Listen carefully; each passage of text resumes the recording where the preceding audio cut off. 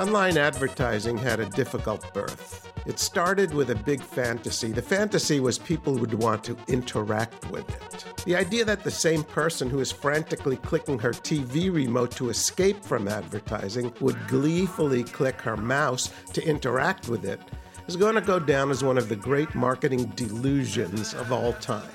Hello and welcome to Silence Please, the podcast where we use topics from Bob Hoffman's book Bad Men to ask what's gone wrong in the digital advertising industry and ask how we can fix it. Online advertising has turned me into a liar. The advertising industry is world famous for bullshit, a reputation that was honestly earned.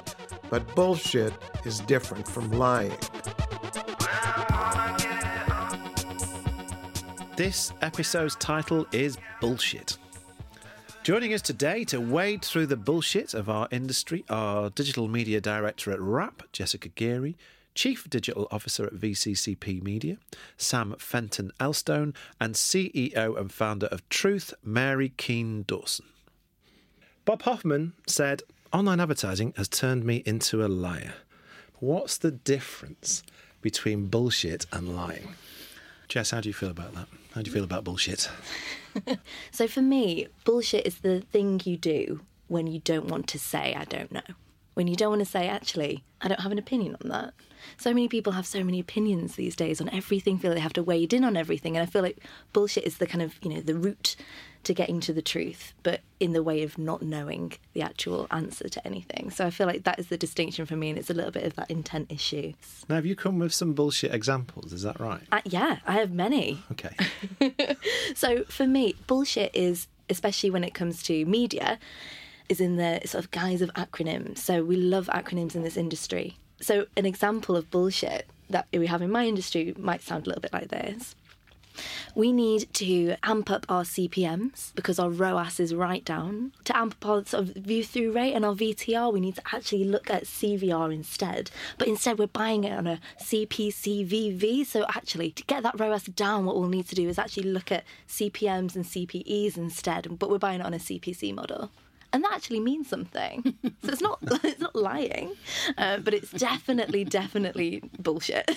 So there is that level of sort of bullshit acronym that I have to wade through every day. Mary, do you think we've got too many acronyms? Oh, yeah, undoubtedly. I mean, there is an absolutely horrible language used in media in particular, which is really there to confuse and obfuscate what's actually going on. I mean, what you just said there, I kind of understood because I started off in digital in search, and that was like phenomenally poisonous in terms of making language up so people couldn't understand anything that we did. But actually what it was, we were using Excel spreadsheets and spending 18 hours trying to put together an AdWords campaign, but we had to make it sound much more complicated than that. But, and that's kind of how the industry has justified its special place, I think, by keeping outsiders out. Do you think that's right, Sam? Do you find that jargon-heavy meetings take place, especially in digital? I think a byproduct from it is that outsiders are kept out, but I don't know necessarily if it's a conscious decision. I think that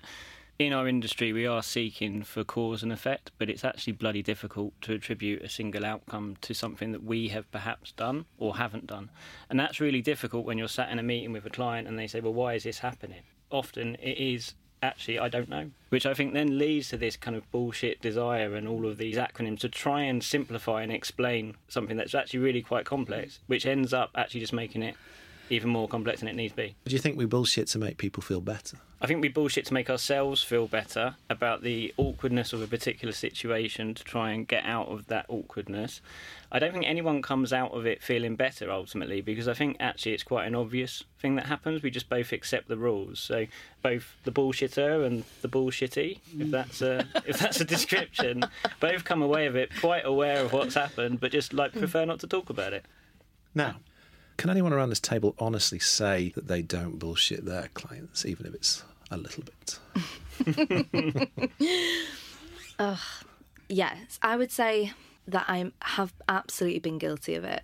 It's partly due to your training, and it's partly due to the restrictions of the industry and the technology. I feel like a lot of it is computationally led, and until we get to a point where we're not bullshitting about computers anymore, especially in my role as a digital media director, it becomes quite difficult not to.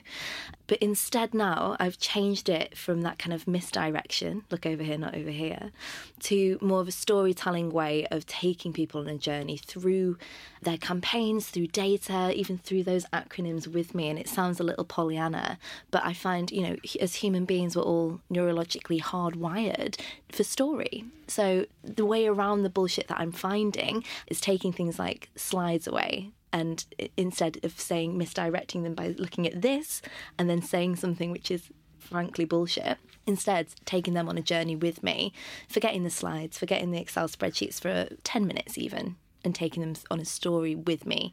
And I find that is helping ease the bullshit blues very slightly. Mary, what about you? You know, I mean, my entire ethos is to tell the truth, and even if you don't like it. Right. And that was a decision I took. You know, it was a moment I had last year where I just looked at what was going on and I thought, this is wrong. And we've just got to stop doing it. And I put my head above the parapet because by that point I realised I could never work for the Big Six again. You know, I'm too old, too outspoken.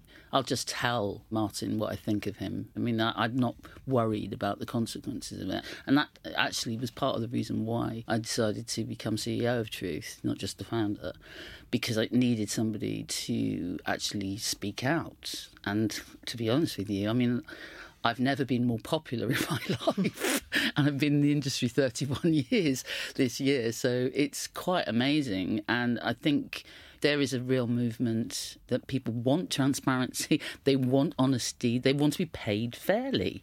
So I don't have a problem saying to clients, you're part of the problem. Yeah. You come to us and say, do it for 1.5% and Treasury will look after the rest. Well, Treasury doesn't look after the rest. Could you explain what that means? Well, with the big clients, I mean, I'm talking global clients, there has been a move, a shift, if you like, to making procurement the front of house when it comes to the choice around the agency. And I think that has devalued so much about what we as individuals, as human beings, get into this industry for and why we do it and why we love it and all the passion that we have for it. I completely understand Bob's point about we thought we can make people engage with digital. Well, actually, Bob, do you know what? I think when digital first started off, people were very engaged with it. What happened was that we started inventing technologies to burn the client's budget, and that invariably led to hugely repetitive, annoying, irritating advertising. Then the advent of ad blockers. We just alienated the consumer by abusing the engagement, abusing their data.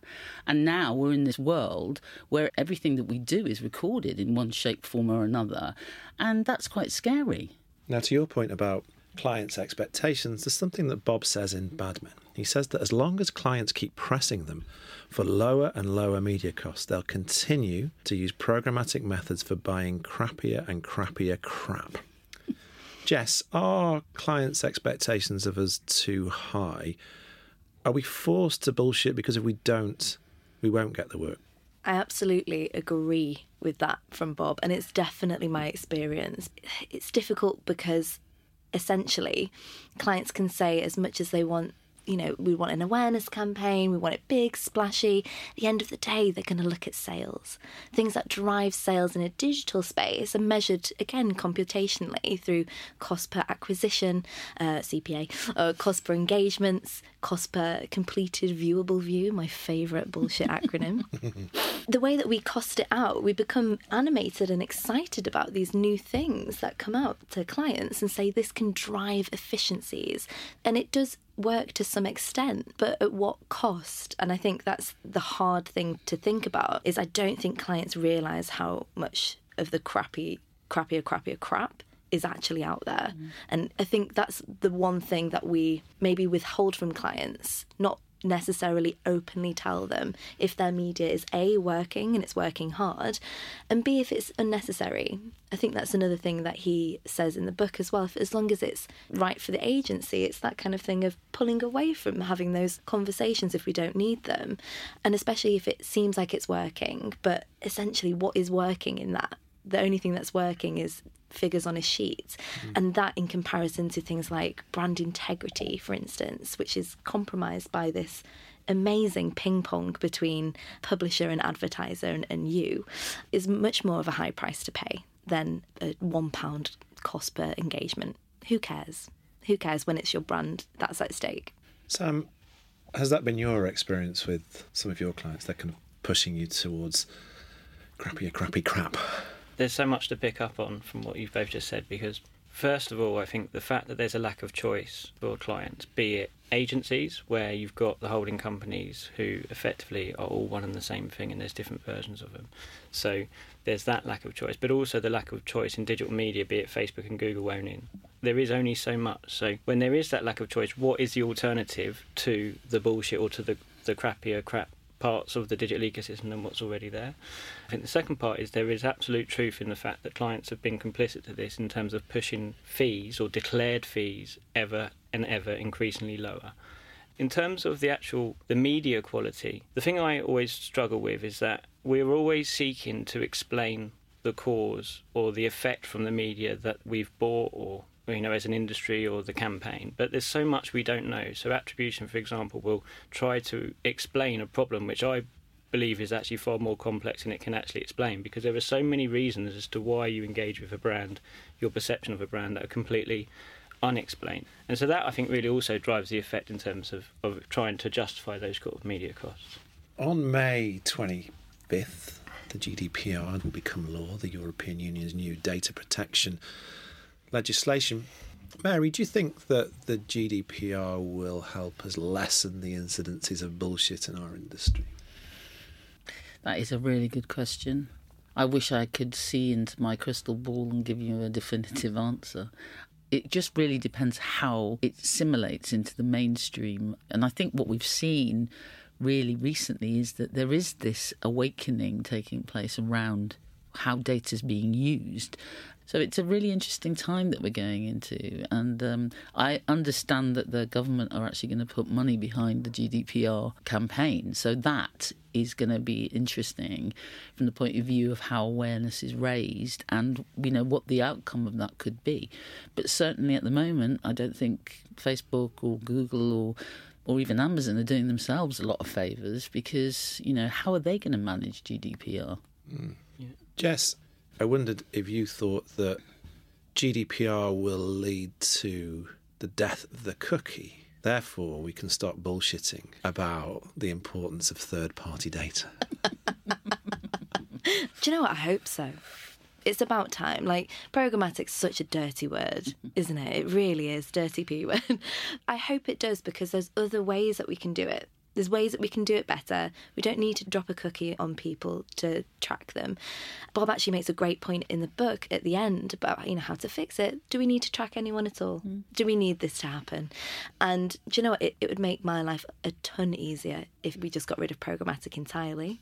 I think it's a scary thought for clients, but I think I would love to see media just be cleaned up by GDPR. I think it's great. I think Mary touched on it a bit earlier, the ad blocking conundrum, and being the arrogant industry that we are, instead of solving it and listening with our human ears and our human empathy, instead we just threw a ton of money at it and created anti-ad blocking technology. We just piled technology on top of technology, and then the government stepped in and said, no, actually, we're going to put a legislation on you. And that is how GDPR came about. So I'm sort of thrilled about it and sort of terrified at the same time. Thrilled in the sense that it might stop things like programmatic becoming so out of control. There's more websites than there are stars in the sky. It's difficult to control. And in the same sense, worried about what that means for my clients and their business and their returns. But I think in terms of cleaning it up, it will definitely help. Now, the three of you, of course, also get bullshitted. Oh, yes. Sam, as part of your job, you have to be able to tell which ad tech companies, for example, are bullshit and which are legit. Would you say you've developed a bullshit radar? Yeah, those that invite me onto a podcast about bullshit typically get through the door for a meeting, and those that don't, they get discarded straight away. There are 10 a penny companies that will get in touch, I think, on a weekly basis, and the most common word is unique, probably followed by targeting capabilities in that very order. it's an interesting one how you cut that, and I think actually GDPR is a reset button for some of those businesses, because to be honest, each of those are a PowerPoint and a website on top of the same strategy and same approach that effectively anybody can do. So there is nothing unique about it. It's just a marketing ploy.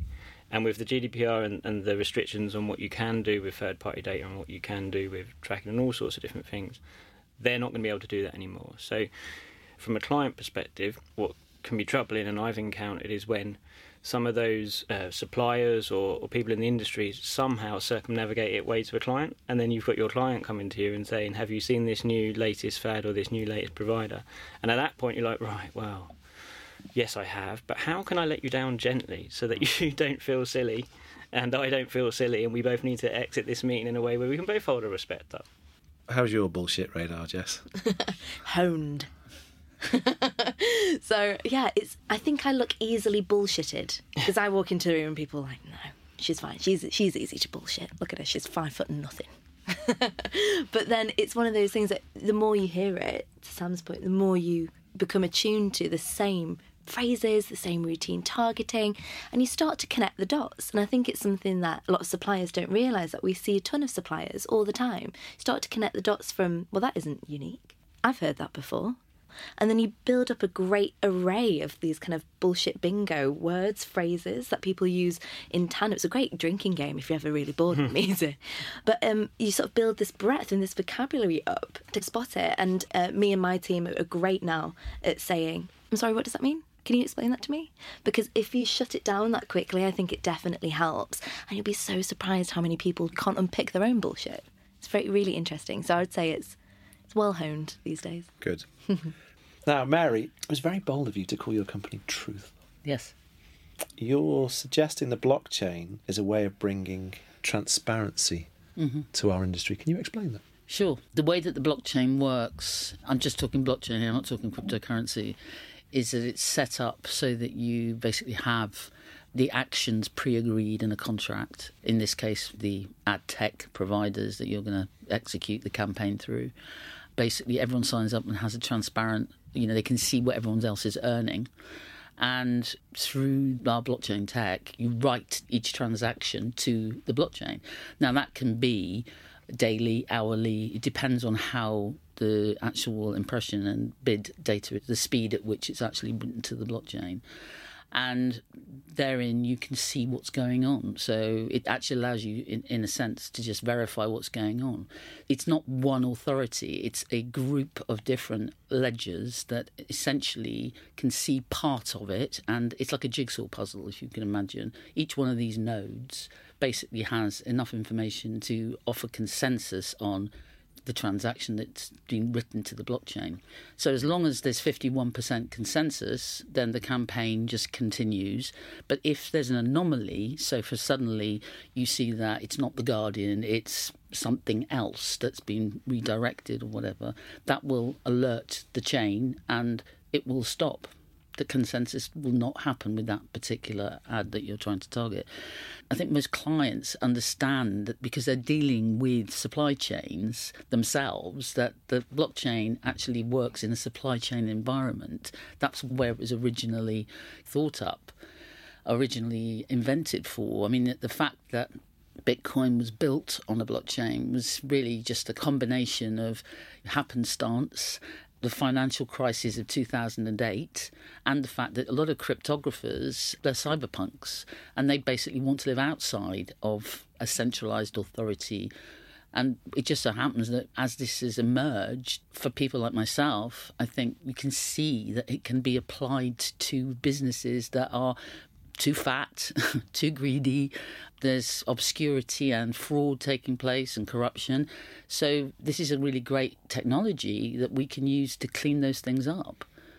Jess, are you excited by the arrival of the blockchain and cryptocurrencies and the impact that they could have on digital advertising? This is what I'm most excited about. I'm hanging every single hope that I have in this industry and continuing being in this industry on it. I really am. And it's exactly to that last point, Mary, of it's the way that we clear this up. I really, truly believe that, because there is so much, there's 16.4 billion in advertising money lost last year in ad fraud alone, and an extra $7 billion in bot fraud. And it's that cleaning up of that middle space and the ledgers and seeing everything working together and spreading that out to become clearer, more concise, more collaborative, which will really make the difference. Sam? I am excited about the blockchain in terms of what it can do for a part of our industry, but it's not the be-all and end-all, I think, for the future of how we improve digital and how we improve advertising experiences. Because the thing that really gets me, I think, is this reclamation of your own data and the reclamation of your own attention. And the problem is our attention has been commoditised to the extent where we have no control over it. And what I kind of see now, there are some interesting companies which I think will come into the system alongside the blockchain companies, which are around kind of data passports for the individual, who can then control who can use their data in a way which is easy for them to manage, and which brands can cut in to their attention and which brands can't. And you can even then start to talk about, oh, do you know what, sometimes I'd like to be shown new brands or whatever that may be, but that control coming back to the individual, I think, coupled with a transparent ecosystem for the buyers, will come together. But in actually your point, Jess, earlier about stories, we lost that in digital, I think, because of targeting and the capabilities of targeting. We forgot that actually life's all about narrative. Life's all about stories. And I was at a digital agency before I joined VCCP, and we were always about targeting. That's what it was. And when I came into a media agency as a digital guy, I rekindled the passion for stories again, and I understood what it takes to tell a great brand story. And actually, I think we need to rekindle that in digital. And I think the only way you can do that is if we revalue people's attention. It's not about going backwards here. We absolutely need to move forwards. And I agree with you 100%. I think blockchain is part of the solution. Yeah. I don't think it's the only solution, but at the moment, it's a start. It does bring transparency to the programmatic pipes. I think we're living in a really interesting time, and I think that people within the industry, stick with it. I really do believe that we are at a moment in time where we can actually save this and make it much, much better. It's probably going to be a bit of a crisis, but look at how much more the consumer is going to be engaged in the future, and that's the way to look at it. We can't go back, we must go forward. Yeah. Sam, do you believe that? Yeah, I think it's a really optimistic time. Something has to change. It is time for something different, and I think there's enough about us as an industry, and there's so many talented people in the industry that's inevitable to come. I'm really invigorated by the idea that creativity enters digital in a way that I don't think it has up till now. And when you look at traditional media and the power of narrative and the power of creative and how it has driven the performance of media, that coming into digital and how we can utilise the ability to connect with people in places we never could before, right? Because you've always got your phone, you're always connected now, but that doesn't mean connect with them all of the time. That's the key difference. We can connect with them in places we've never done before, but we don't have to. And it's almost that restraint that will drive the impact of it. Jess, how do you feel about things? How are we going to clean things up? I think we just need to keep talking about it, but talk about it in an open way, which gets rid of all of that corporate speak. I feel like at the moment it feels very dark still, but I feel like we're going to get there because we kind of have to. Yes, tell us how you sometimes feel about working in this industry. Oh, yes. So I feel like I'm a classical dancer working at a strip club. Because, and I'll explain why, because I have a love of the craft. And that's what I love. I love digital, I love technology, I love the craft of it, the combination of precision, empathy, human and machine. And I love that. And then I have to go and work in a media agency every day. Which forces you into a position where you can't help but bullshit. So trying to find a way around that and trying to explain it to people in a way that I love it, and I'm sorry that we've ruined it for everyone, but we're getting better at it.